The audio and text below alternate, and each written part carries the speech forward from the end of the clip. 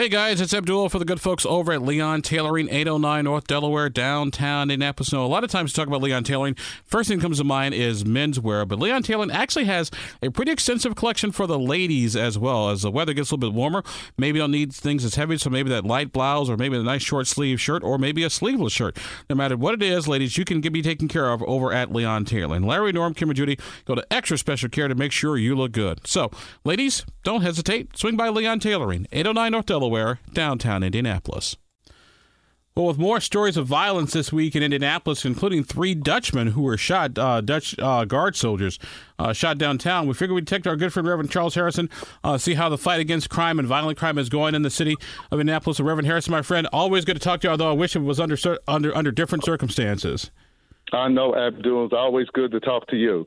First we'll start. Your thoughts to the downtown shooting, because normally downtown for the most part is relatively safe. You'll get an occasional incident every once in a while. Your thoughts? Well, certainly I'm saddened by what happened this weekend that involved 3 Dutch soldiers, and tragically one of them died.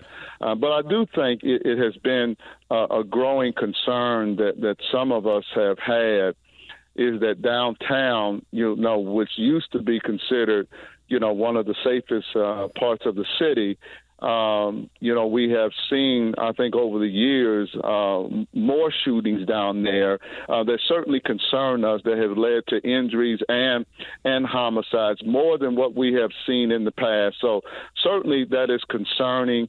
That happened, and my heart just goes out to particularly the soldier that was killed, his family. What does it say about crime overall in Indianapolis, do you think, when people are literally doing drive-by shootings in downtown Indianapolis? Now, granted, it was like, early in the morning, so it's not like there were families out. It's not like 6 o'clock on a Saturday night per se, but that can't help the city's image. Well, it certainly can't help the city's image when, this not only made national news, but international news. And you have the White House now involved and the State Department. So certainly it doesn't help the city's image. And particularly when the city has had 6 years, really 7 years of the highest level of violence that the city's seen in its history, and now we're in the 8th year, and we don't know quite where we're going to end up, but certainly it's going to end in the top 7 or 8 again. And I think, Abdul, even though the numbers are down this year as far as non-fatal shootings and homicides and criminal homicides, the numbers are still way too high. And, if you keep the shooting numbers at the level that they are this year, then certainly we could end up with a lot more homicides going into, next year than what we're seeing this year. And that really concerns me. I try to focus on those non-fatal shootings and stabbings that we're seeing, and they are still very high and very concerning to me. And I think we still have a lot of work to do. And it's interesting you bring up sort of our murder rate, because you're absolutely correct. Our murder rate is down than it was last year. But also last year was, one of our highest murder rates in record. Number 2, we also had several mass shootings. So if you take that out, the numbers are still relatively close. Well, they are, and what we're seeing, I think, in the last month, we're seeing another uptick, and we hope that that's not going to be indicative of what we're going to see as we close out the end of the year. And I think that kind of gets lost in these numbers, is that if you take out the 3, I think it was 3 mass shootings last year that totaled about 18 homicides. I mean, if you take those out of last year's numbers, they are fairly close to this year's numbers. Our guest on the program today is our good friend Reverend Charles Harrison, the 10-Point Coalition, just trying to make sense of Indianapolis' murder as of late. Reverend Harrison, you talked about sort of the non-fatal shootings. No, I'm sorry, take that back. Before I get to that, juvenile shootings.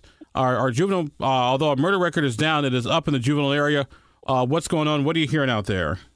Well, certainly that is an area of concern, Abdul. And when we're out, I will say we are seeing more juveniles with guns, and they're showing their guns with these what seems to be extended magazines. I have it my 23 years of doing this kind of work, seeing as many juveniles carrying weapons openly like I have this year. And that certainly is a concern that we have more of them, carrying guns. And sadly, they seem to be dealing with their beefs and conflicts with each other through violence. And I think that number may continue to go up because they seem to be getting younger and younger unless we, have more kind of boots on the ground strategies that are trying to engage these young people all over the city. And I think what's really making it hard, Abdul, is that it's not just in our traditional historical high, crime areas of the city. It's more widespread now than what we have seen, in the past 10, 15 years. That makes it a lot harder to get our arms around it now. And what do you think is the cause of all that? Do you think is it the family unit? Is it lack of jobs and opportunities? What's going on? Do you think? Well, my viewpoint on it will certainly be different from other people who would certainly say, the issue of poverty is driving it. I just think that the young people today have no moral compass and have no regard for the sanctity of human life. And I think it's being driven by a lot of different things out there. Certainly the music, the culture, the video games, all of these things I think is driving this violence. And I think the breakdown in the black family, I think it's driving a lot of the violence that we're seeing, in the urban core. My friend, you also talked about sort of non-fatal shootings, but you said those tend to concern you. How come? Well, because we're still at a very high rate of non-fatal shootings. So, the bullet goes, 1 inch in either direction, that could be a homicide rather than, a non-fatal shooting. And it was a concern that we had in 2019 when the numbers came down in 2019. And I think we thought as a city we had turned the corner. The next year in 2020, we ended up with 245 homicides, and we based our concern on just the number of non-fatal shootings was still too high. And if you keep it at this high rate from year to year, you could end up with a lot more homicides from one year to the next. And I think you've got to drive those non-fatal shootings down to have a consistent reduction in murders and homicides in the city. Now, it's interesting, my friend, because I know some folks have blamed sort of mental health needs, saying, it's disruptive and it hurts young people, the whole 9 yards. What do you think is responsible for our non-fatal shooting instance we're having in Indianapolis? Well, I think it's more of the interpersonal conflicts. Abdul, I'm telling you, they are dealing with their beef one another through violence. Whoops, my friend, you still there? Yes, I am. Okay, we lost you for just a quick second. I'll let you go ahead and repeat your answer. Yeah, I hear people talking about that, but what we're seeing is that the interpersonal conflict is playing a major role today in the increase in non-fatal shootings that we're seeing.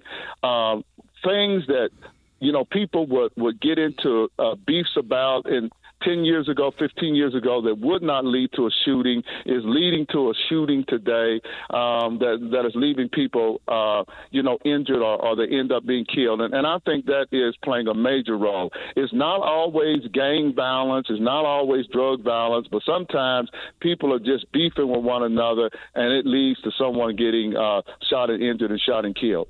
Our guest on the program today is our good friend, the Reverend Charles Harrison of the 10-Point Coalition. We're taking a look at any sort of crime issues that has been having as of late, particularly with the downtown shooting that we saw last week.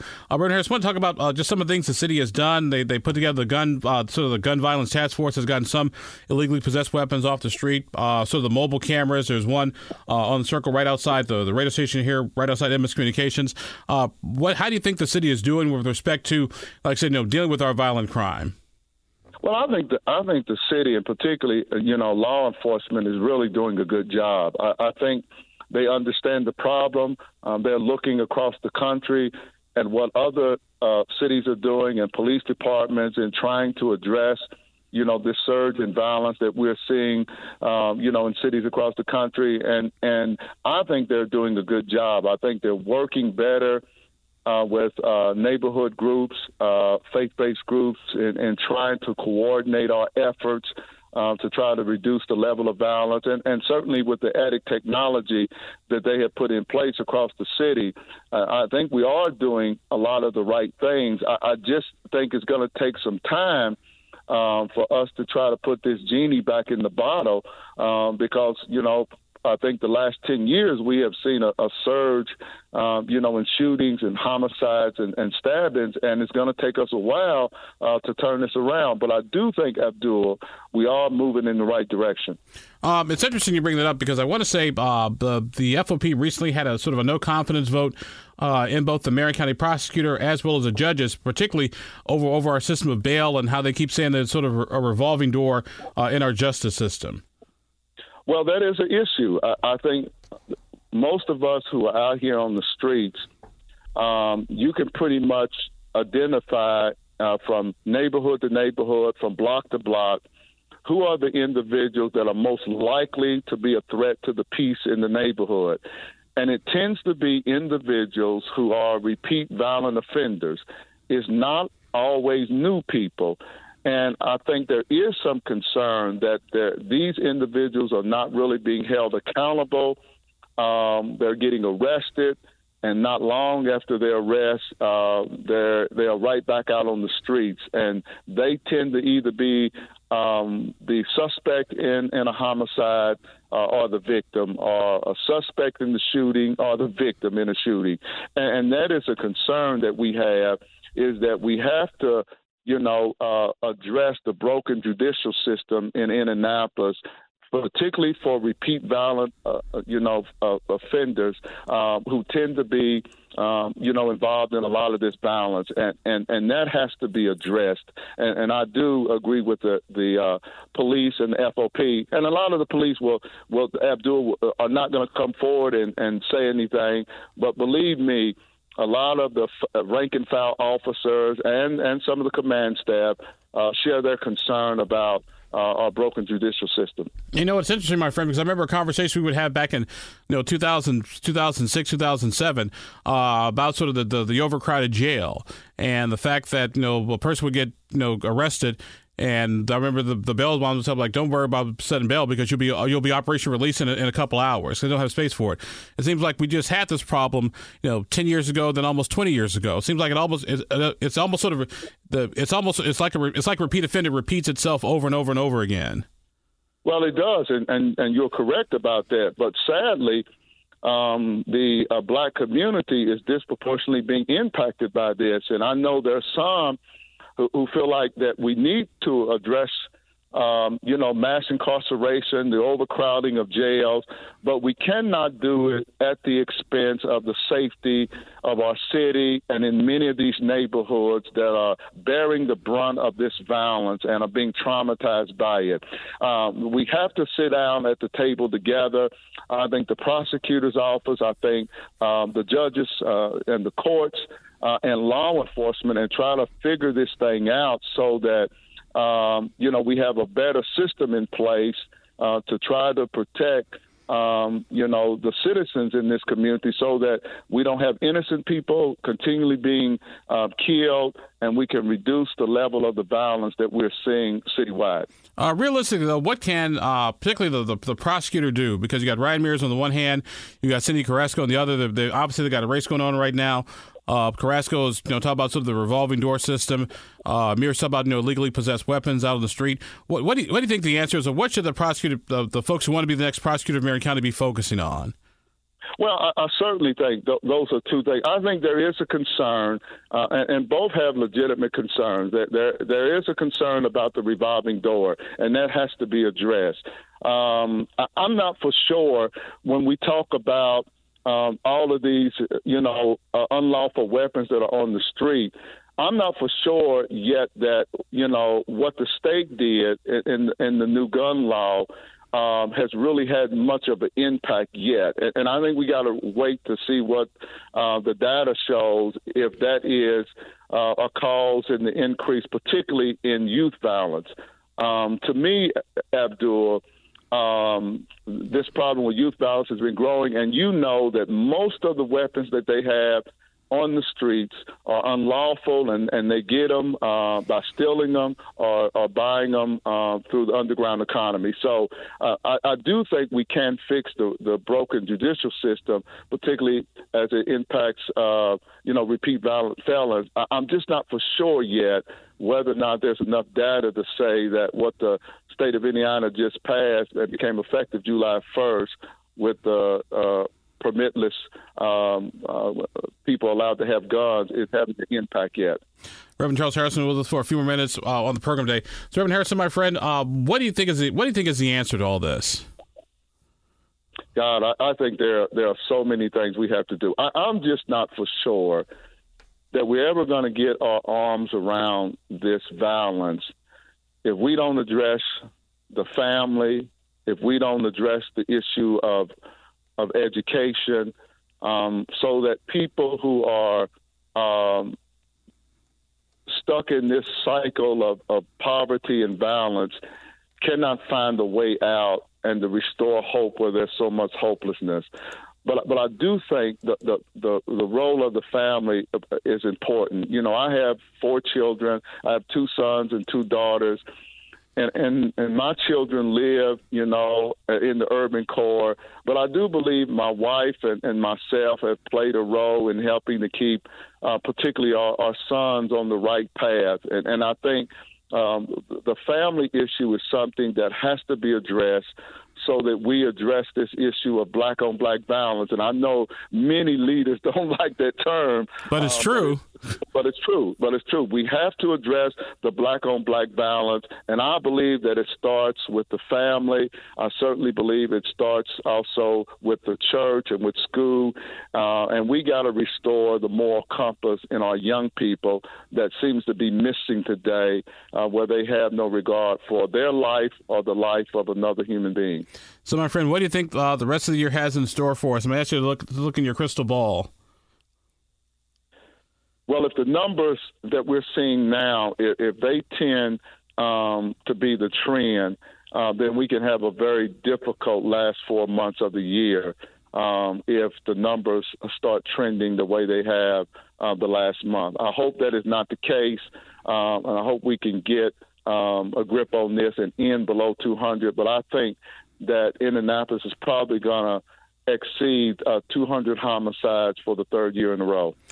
All right. Well, our guest on the program today has been our good friend, the Reverend Charles Harrison, the 10-Point Coalition of Assessing Indy's crime and violent crime problem. Reverend Harrison, old friend, as always, sir, thank you very, very much for being with us. Always good to chat with you. Hopefully we can chat about one day how the crime rate is almost non-existent and you and I can both be out of business. All right. Sounds good. Thank you. This podcast was produced and edited by Chris Spangle and Leaders and Legends, LLC. If you're interested in starting a podcast or taking yours to the next level, please contact us at leadersandlegends.net.